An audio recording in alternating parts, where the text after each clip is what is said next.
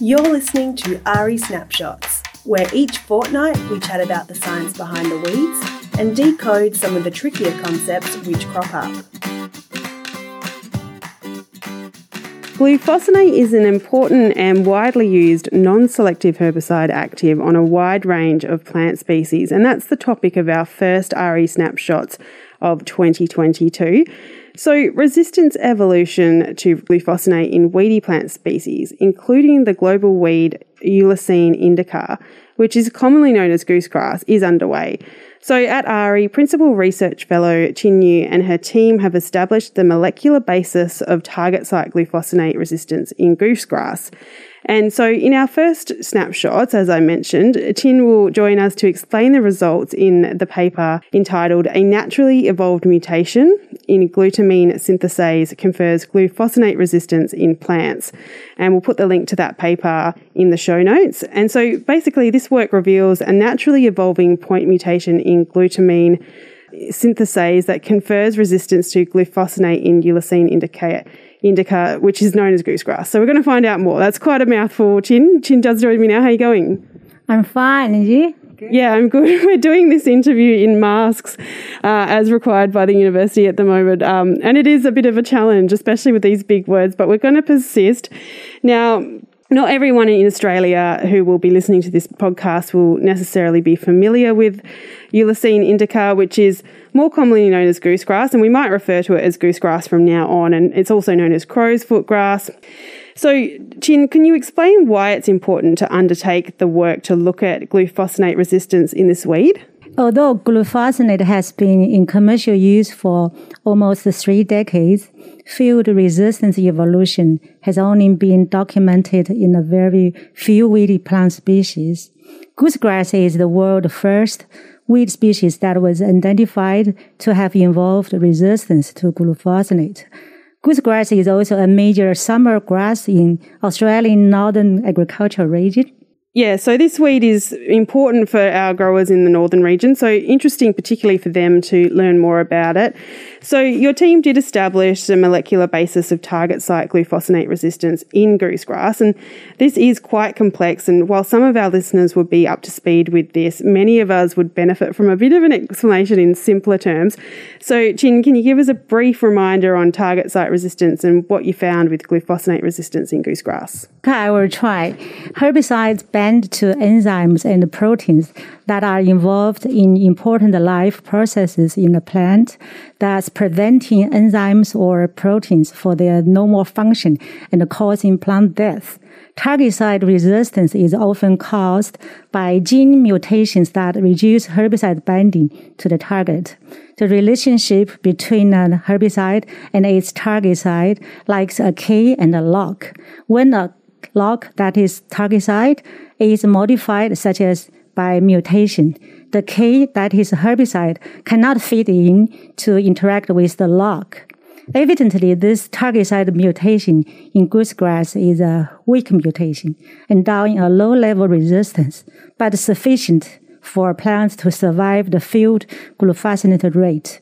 Other non-target site resistance mechanisms remain to be determined. Okay, no, that does make sense, Chin. That's a good explanation. And for those who might have missed it, they can always rewind and go back and listen to that explanation again. But ultimately, this work does reveal a naturally evolving point mutation in glutamine synthasase that confers resistance to glufosinate in goosegrass. So can you explain what this means from a weed control point of view and how do farmers prevent glufosinate resistance? Glufosinate use will likely further increase. This is because, first, glufosinate will replace glyphosate and paraquat because glyphosate-resistant weeds are widespread, and the paraquat has been removed in some countries. Second, due to future adoption of transgenic crops stacking multiple resistant traits, including glufosinate. You cannot actually prevent resistance evolution to glufosinate, but you can do best to slow down the evolution. The management strategies applicable to other herbicide-resistant weeds are also applicable to goosegrass to manage glufosinate resistance, such as using full herbicide rates, implementing non-target site control tactics, etc. Certainly, Chin. And many of those non-herbicide control tactics that you mentioned, as well as the correct ways to use your herbicides, we do promote all the correct usage of that through the Weed Smart Big Six, which you can have a look at. That's our website, which has all the research from around Australia and globally that breaks it down in easy, bite-sized informational pieces for farmers in particular. So I'll also link Weed Smart in the show notes. But Chin, can you talk to us about what the significance of this research is for glufosinate resistance and if it's applicable to other weed species? Can you talk about the implications of this research in broader terms? Sure. In addition to goosegrass, glufosinate resistance has also occurred in ryegrass populations elsewhere in the world, and the resistance mechanisms are largely unknown. Glufosinate is used in Australia, especially in glufosinate-tolerant crops such as Liberty Link cotton and canola for control of both broadleaf and grassweed species. Although currently there has been no report for resistance to glufosinate in Australia, it will likely occur in the future. So our work is proactive in the target site resistance research for glufosinate. Thanks for that explanation, Chin. And I think, that last point about, the fact that it hasn't happened in Australia yet, but the likelihood is there, is an important one to point out and really does speak to having to, really try and practice that best practice weed control by using non-herbicide and herbicide tactics well, because obviously that does, like you said in your answer before, slow down that evolutionary process.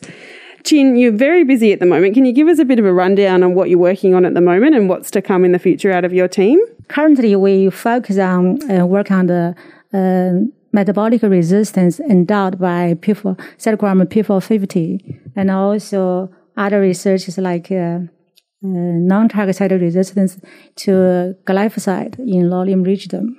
Chin, Peter Newman has recently done an RE Insight that is going to be published very shortly on work you've done on trifluralin resistance. The paper is available and I'll put the link to that in our show notes. But can you just give us a brief overview of what this work is on for people who will be getting the RE Insight in their inboxes shortly?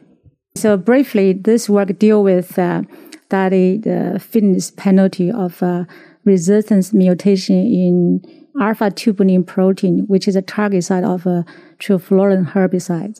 So what we find is one of the mutations can have a very high fitness penalty.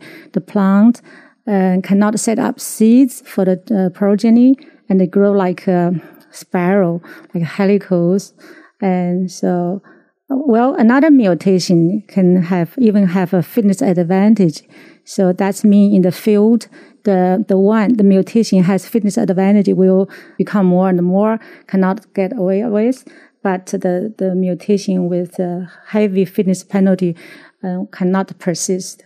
So we have to think about if there's any agronomic practice can suppress this mutation in the field in the future. For more details, please read Peter Newman's insight on tubulin resistance mutation nearly lethal to ryegrass. Make sure you're subscribed to RE Insight. I'll put the subscription link in the show notes as well so you don't miss that RE Insight. But that one is coming out shortly. But Chin, thank you so much for joining me on the podcast for the first edition of RE Snapshots for 2022. You're welcome.